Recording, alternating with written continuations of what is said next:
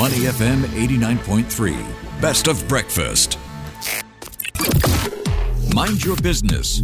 Only on Money FM 89.3. Welcome to The Breakfast Show. Food security has become a pressing concern globally, exacerbated by depleting arable land, supply chain disruptions, and an increasing demand for fresh organic produce. In response, the concept of a circular economy gains momentum in agricultural production. Today, we look at a local agro-technology firm founded in 2021, dedicated to ensuring the future food security of Singaporeans through modern technologies. This agritech firm has taken an innovative approach to farming, providing solutions for aspiring farm owners, existing farmers, as well as communities. What makes their story unique is that none of the founders had any prior connection with farming. One is an ex-soldier and the other was a professor. We'll explore the inspiration behind their pivot and their vision to redefine how we grow and consume food. Let's first welcome James Yin, the CEO and co-founder of V+ Agritech, who has transitioned from protecting his country to protecting our planet. He is a Futures Fellow in the Lee Kuan Yew School of Public Policy Executive Education and affiliate faculty in the Singapore Management University, teaching the Sustainability Certificate Program. This introduction precedes you, James. Good morning. How are you? Good morning. Yeah, thanks for having me. And joined alongside him, we have Nelson Tan, CTO and co-founder of V+ Agritech. He is a former tech professor with over 20 years of solid product design and management experience. Nelson, welcome. Hi, thank you for having us. Very good to have you both on. Let's start things off with how the two of you actually came together to form this company. Right. I got to know Nelson in church about 20 years ago. We were like teenagers and young adults then. And then he went abroad to study for about 2 decades in the States, and then he didn't come back. Yeah, but we were friends in terms of like we are on Facebook together, but we never really communicated until shortly before I decided to leave the armed forces. I posted something on Facebook about an article on sustainability. And then he commented on my Facebook post and said that I should visit his farm. And then my mind was going like, what? You are back? And next is, what? You're a farmer? So that's where I went to visit his farm then. That was like 1.5 years ago.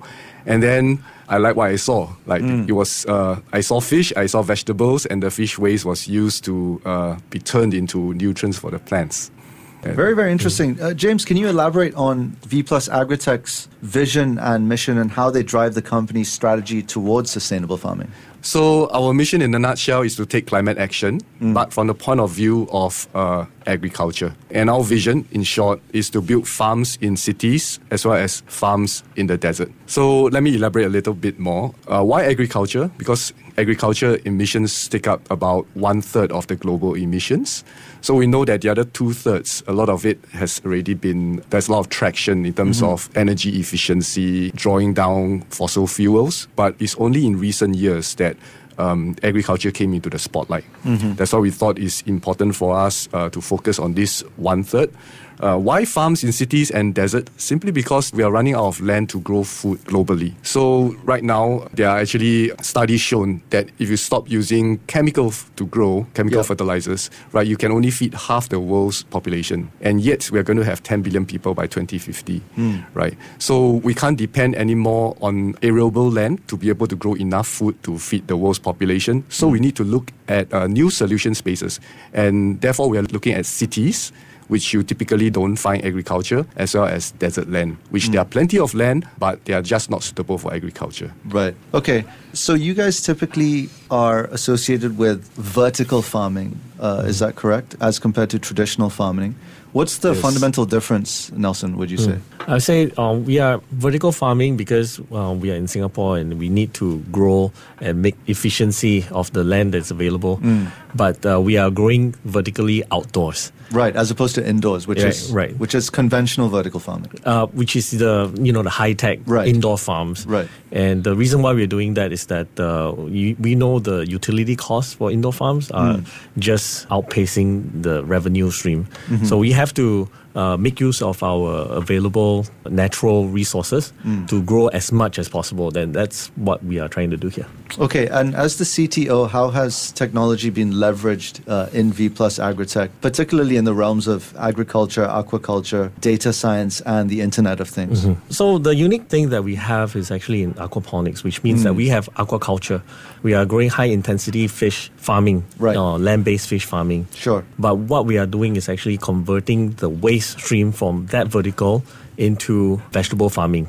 We do that through using microbes. So we work with NUS to develop the microbes consortium so that we make the conversion very efficient. And that's one part of the technology. The other part of the technology is then we leverage on sensors to really understand how these microbes are colonizing within the system. And if there is a change in the water parameters or the analysis, then we know certain things that we can address immediately. So that's how we leverage on both the digital technology, the data coming in, Right. with the biology and the hardware itself. So James, Nelson touched on the fact that you are a vegetable and fish producer. Yes. These products used to be available online on Redmart, Yes, but that's you are right. now upgrading your farm. That's right. Could you tell us a little bit more about what's currently going on? Right. So we have received approval for an SFA innovation grant Right. to actually further the development of our microbial research.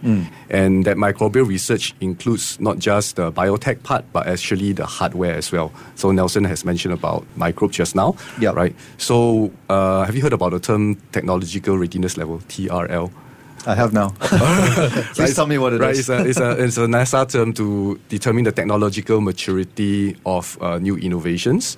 So we are at TRL 6 now, which means that we already have validated the science at, I would say, prototype level. So we are going to go into more commercial size kind of validation.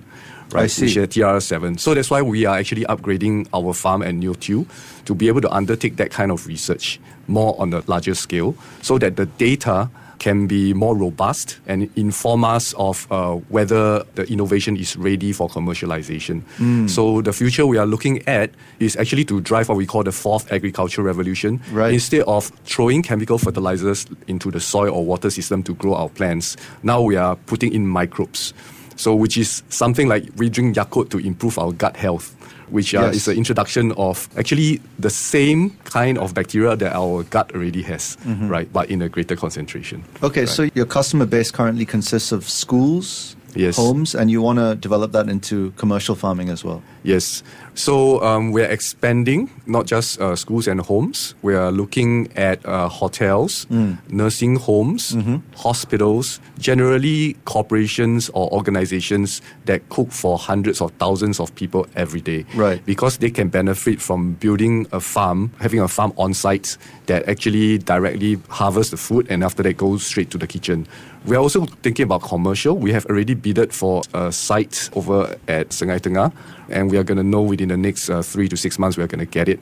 And once we are awarded the site, right, our plans are actually to build probably the first net zero commercial farm over at this region, and it probably will also be the largest agrivoltaics farm. Okay, exciting times ahead. Nelson, when it comes to pricing your products, how do they compare to traditionally grown products, and what are the differences in nutritional value? So for the nutritional part, we don't use any synthetic fertilizers Right. in our farming process. So it's as close to natural soy as possible. In terms of the price point, when we talk about traditional soy-based farming, we have a lot more yield as compared to soy-based per square meter. And so we are hoping that we can at least be competitive in terms of volume. But when we come to imported vegetables, we will definitely we have to price a bit higher than them. But with that said, we are using a lot of design and technology to bring the price down. For example, if we can run a farm and build a farm as quickly as possible and get into a profitable state as quickly as possible, Yep. that will definitely help drive some of these pricing down. Another one would be if we can leverage on automation, that will also drive some of the manpower costs down. So we are using other forms of innovation to hopefully drive some of these prices down to be able to get ourselves as close to the imported vegetables as much as possible. You're also planning to integrate solar agrivoltaics into farming strategies. What impact has this had on sustainability and energy efficiency? Well, let me just explain a little bit of what is agrivoltaics. Agrivoltaics is just the co-deployment of solar together with agriculture to derive co-benefits and dual land use. So why is it important is the promise of 100% controlled environment agriculture, meaning indoor farming, in a way, has burst after the Ukraine war has happened, simply because energy costs are really too high for it to be profitable. So the alternative we are presenting right now is what we call semi-controlled environment agriculture, whereby you take vertical farming outdoors, you use the natural sunlight, and the agrivoltaics means the panels provide crop protection. Right. At the same time, it produces energy, which help offset the cost of farming. And in a way, the farmer right now can have 3 cash crops. So we already have fish and vegetables, right? Typically, farmers only have 1 cash crop, right? But now they have energy as well. And that makes the farmer more profitable and therefore more commercially resilient, which helps them stay in business and also expand. I think that is necessary in order to address the issue of food security. At the same time, there is also a potential now for agriculture to enter the carbon markets, right? Because we know that renewable energy are already in the carbon markets, but agriculture is still very nascent. So the connecting agriculture with carbon markets might give them an additional revenue stream as well, and therefore make the agriculture industry more robust. All right, exciting times ahead. It looks like you have plenty in the pipeline. James and Nelson, thank you so much for your time in the studio this morning. Thank you. Thank you for the opportunity. That was James Yin and Nelson Tan, the CEO and CTO, as well as the co-founders, respectively, of V+ Agritech. They are looking into sustainable farming procedures and technologies in a bid to help Singapore's food security situation. Stay with Money FM 89.3. To listen to more great interviews, download our podcasts at audio.sg or download the audio app. That's AWEDIO, audio at the App Store and Google Play.